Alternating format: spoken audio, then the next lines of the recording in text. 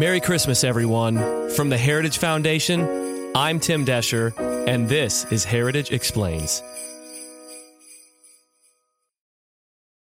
The Trump administration is making some big changes to the food stamp program. Today, the U.S. Department of Agriculture finalized a new rule expected to end food stamps for nearly 700,000 people.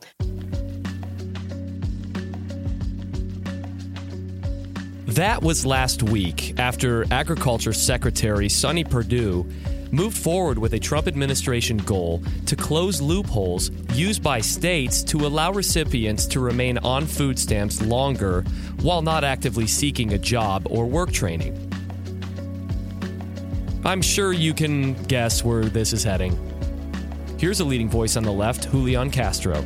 It's stupid, it's cruel, it's exactly the wrong direction. We need to actually be providing more opportunity for people to get the food that they need. And bringing his usual tidings of good cheer, here's Senator Chuck Schumer from the Senate floor. The Trump administration is driving the vulnerable into hunger, just as the Christmas season approaches. It is heartless. It is cruel, exposes a deep and shameful cruelness and hypocrisy in this administration. Wow.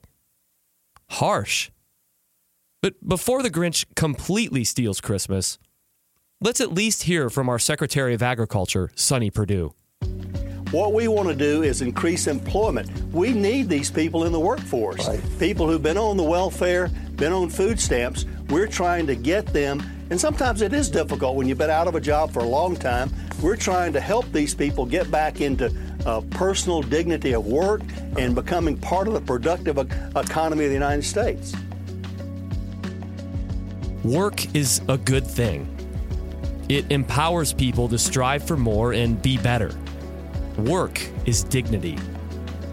In the Bible, Proverbs 14:23 says, "All hard work brings a profit, but mere talk leads only to poverty." Now, Washington is a town full of great intentions. Nobody on the left or right wants another person to stay impoverished. But perhaps the good intentions of programs like food stamps are leading more people to poverty rather than lifting them up. If this is the case, logic says the most compassionate thing to do is to change the system. On this week's episode, we take a special look at the Trump administration's attempt to reform the Supplemental Nutrition Assistance Program, what it means for those impacted, and what that means for our nation and our economy. Robert Rector is a senior research fellow here at the Heritage Foundation, and this week, he explains.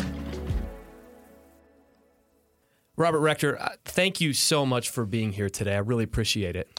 Thank you.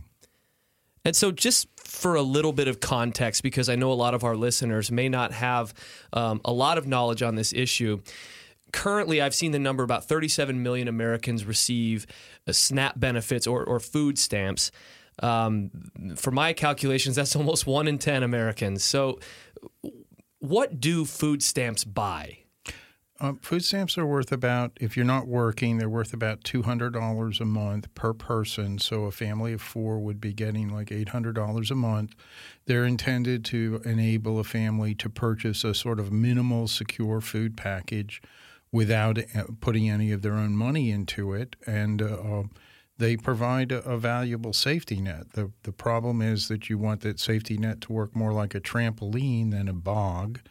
And you want to have a system that's going to give people aid when they need it, but not generate unnecessary dependence, which actually harms them. So what are the current requirements in order to get them? Not much. You just you basically just have to tell the food stamp office that you don't have much income in the household. Often that's not true.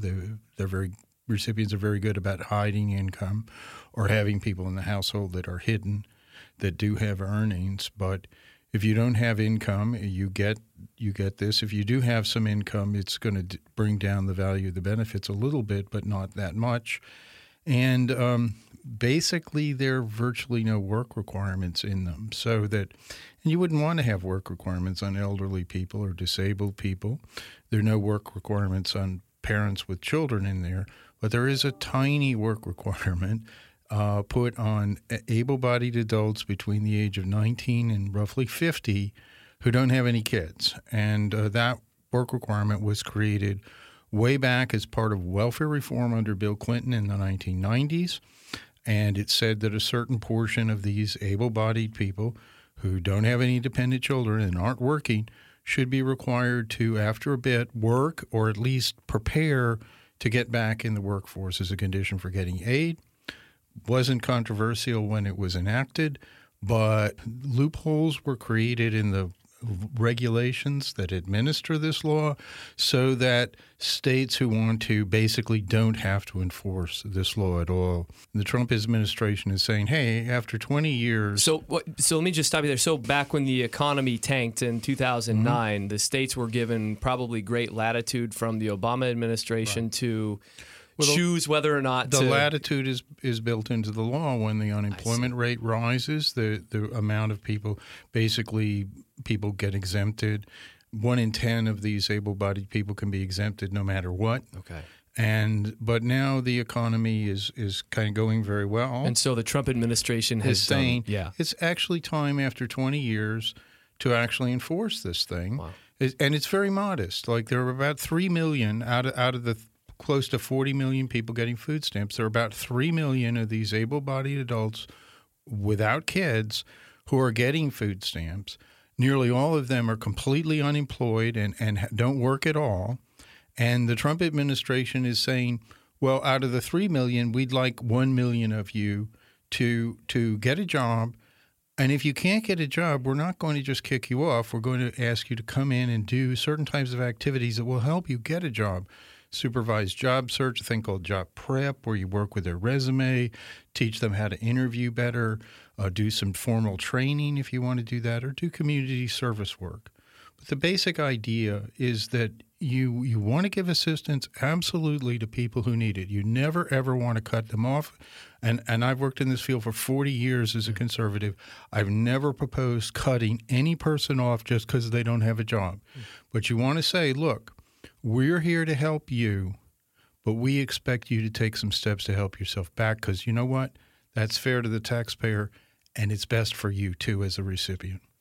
So many on the left, I heard, like Senator Chuck Schumer, they're attacking this as a, quote, a cruel act, especially, using Christmas. It's so close to Christmas. And in addition, Representative Ocasio-Cortez, she tweeted, I'm going to read you her tweet here. She said, quote, "My family relied on food stamps when my dad died at 48.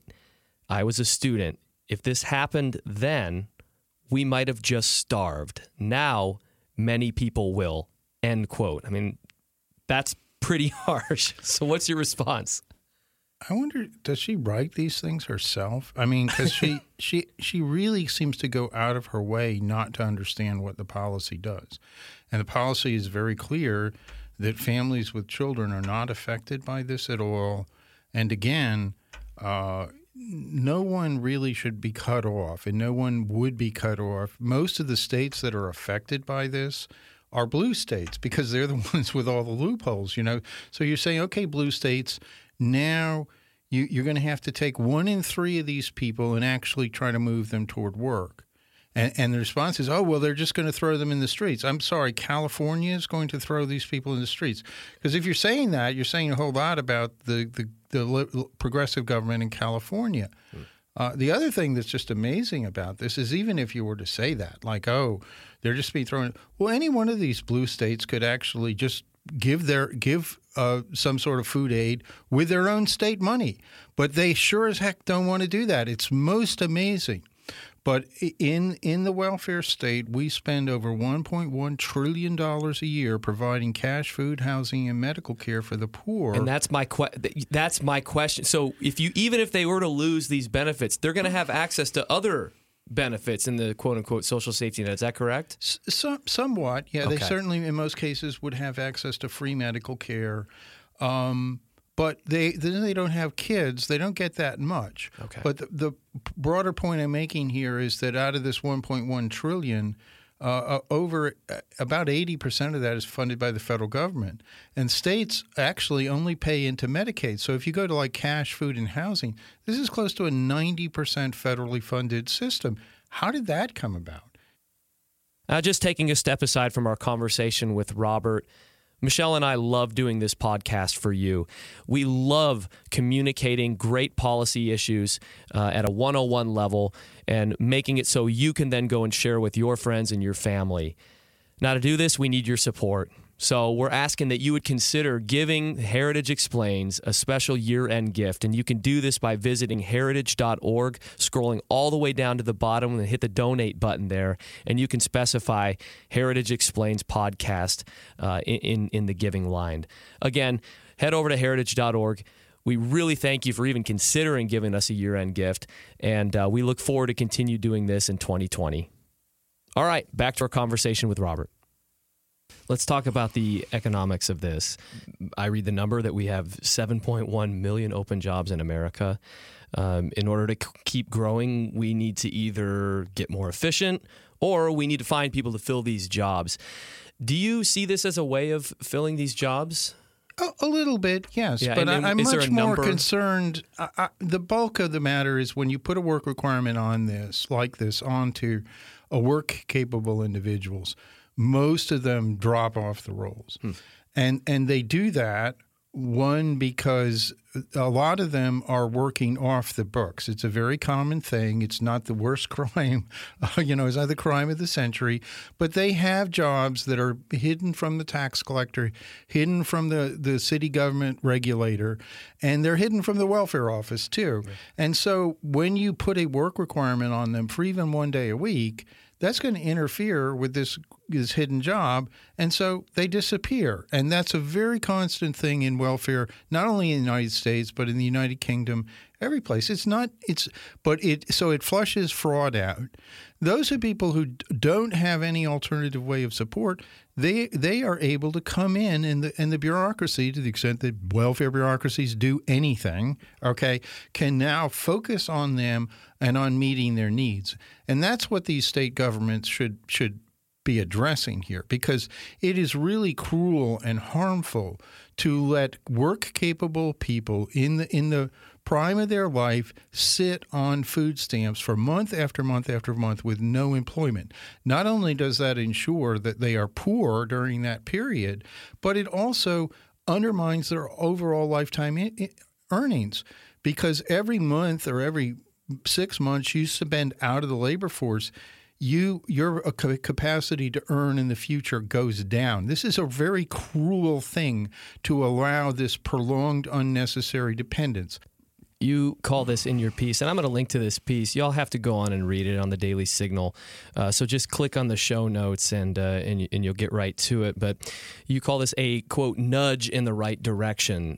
So with that, what more needs to be done, and can it be done through the White House like this was done, or does it have to go through Congress? Either one. Okay. What has to happen here is that conservatives have to have the courage of their conviction, because this policy is almost universally supported in the United States. Over 9 out of 10 Americans say the following, quote, "If an able-bodied adult gets cash, food, housing, or medical care from the government, they should be required to work or prepare for work as a condition of receiving aid." 9 out of 10 people who identify as Democrats agree with that statement. This is the fundamental Reagan idea behind welfare. And the only people that disagree with this are AOC and the progressives. But they dominate the hysteria in the media, and they dominate all the false news that's out there. But what the American people are telling us is a basically conservative idea, that they believe that people who need aid absolutely should get it, but that the best form of aid is that if you give aid to people who are capable of supporting themselves, you want to require some positive behavior back in exchange. That's not only fair to the taxpayer, but more importantly, it's overwhelmingly in the interest of the recipient, who does not benefit simply by giving one handout after another, month after month after month, while they socially marginalize themselves. You're sort of guaranteeing that they will not succeed in society. So a compassionate welfare system gives and is generous toward those who need assistance, but it also challenges them to exercise the better angels in their nature and step up to try to better support themselves. So much of your research it's helped guide me throughout my young career so far, and many of my millennial counterparts through difficult days in liberal academia. I recall using some of your work on welfare reform from the 90s, like you were just talking about, to rebut professors in college. And the look of shock on their face after, it was just as if they'd never heard anything like that before. I think your ideas are groundbreaking, and they're also common sense. I'm wondering, do you think that your message of work being a virtuous thing, do you think that still will resonate with millennials and Gen Z coming up? I think it will, because I think that anybody who actually cares about poor people can kind of see that a system where you just sort of put people on the shelf and say, you really don't have any capacities of your own, you have no life to live, but here's some free stuff, that really has never helped the poor. And anyone who looks at this in common sense, you can understand that if you actually want to boost these incomes, it's far better to have a system where the benefits complement and reinforce positive behaviors like work and marriage. The two come together in a sort of synergistic package, and incomes are going to go up much better than if you have a system where the benefits are actually displacing work or displacing marriage, which is the way the current welfare state works. So that in terms of fairness to the taxpayer, who is generous but doesn't want to be taken for a ride, and in terms of fairness to the recipient, who really in the long term doesn't benefit from non-work, non-marriage, and welfare dependence, we need to change this system. And this philosophy that I'm articulating actually started with Ronald Reagan. Bill Clinton took it and it put him in the White House. And I think it's actually kind of a shame that the Republican Party has walked away from it and hasn't been as strong with it in terms of supporting these basic ideas, because the American public believes it. But it's important that these reforms be focused on improving the lives of the poor rather than trying to cut 15 cents out of the welfare state, which is a Republican habit. And it's an unfortunate one. When we set out to do welfare reform 20 years ago, we really didn't set out to save money. We set out to change the philosophy and moral tenor of the welfare system by saying, just at that point, we had 1 in 6 American children on a program called AFDC with single moms who didn't work, really. And everyone at that time recognized, including the liberal left, that system was a disaster, and that you had to change that to move toward a direction of pro-work, pro-marriage. We just need to do a lot more than that. We've got over 90 programs, most of which are completely unreformed. We need to change them all to be fair to the taxpayer and to be beneficial to the poor. Robert, what an honor. Thank you so much for joining us this week on Heritage Explains. Thank you. That's it. Another episode of Heritage Explains is in the can. Merry Christmas and happy holidays to all of you. And with that, go ahead and share with us what your favorite Christmas or holiday tradition is. Now, I'll share mine. It's belly laughing to the movie Christmas Vacation with all of my family sitting around a fire. Happens every year, and it only gets better. So to do that, why don't you go ahead and leave us a comment wherever you listen, or you can email us at managingeditor@heritage.org. Also, give us a Christmas present this year by leaving us a 5-star rating, or more importantly, share our podcast with your friends and family. Michelle's up next week with a brand new episode to close us out for the year. Heritage Explains is produced by Michelle Cordero and Tim Desher, with editing by Thalia Rampersad.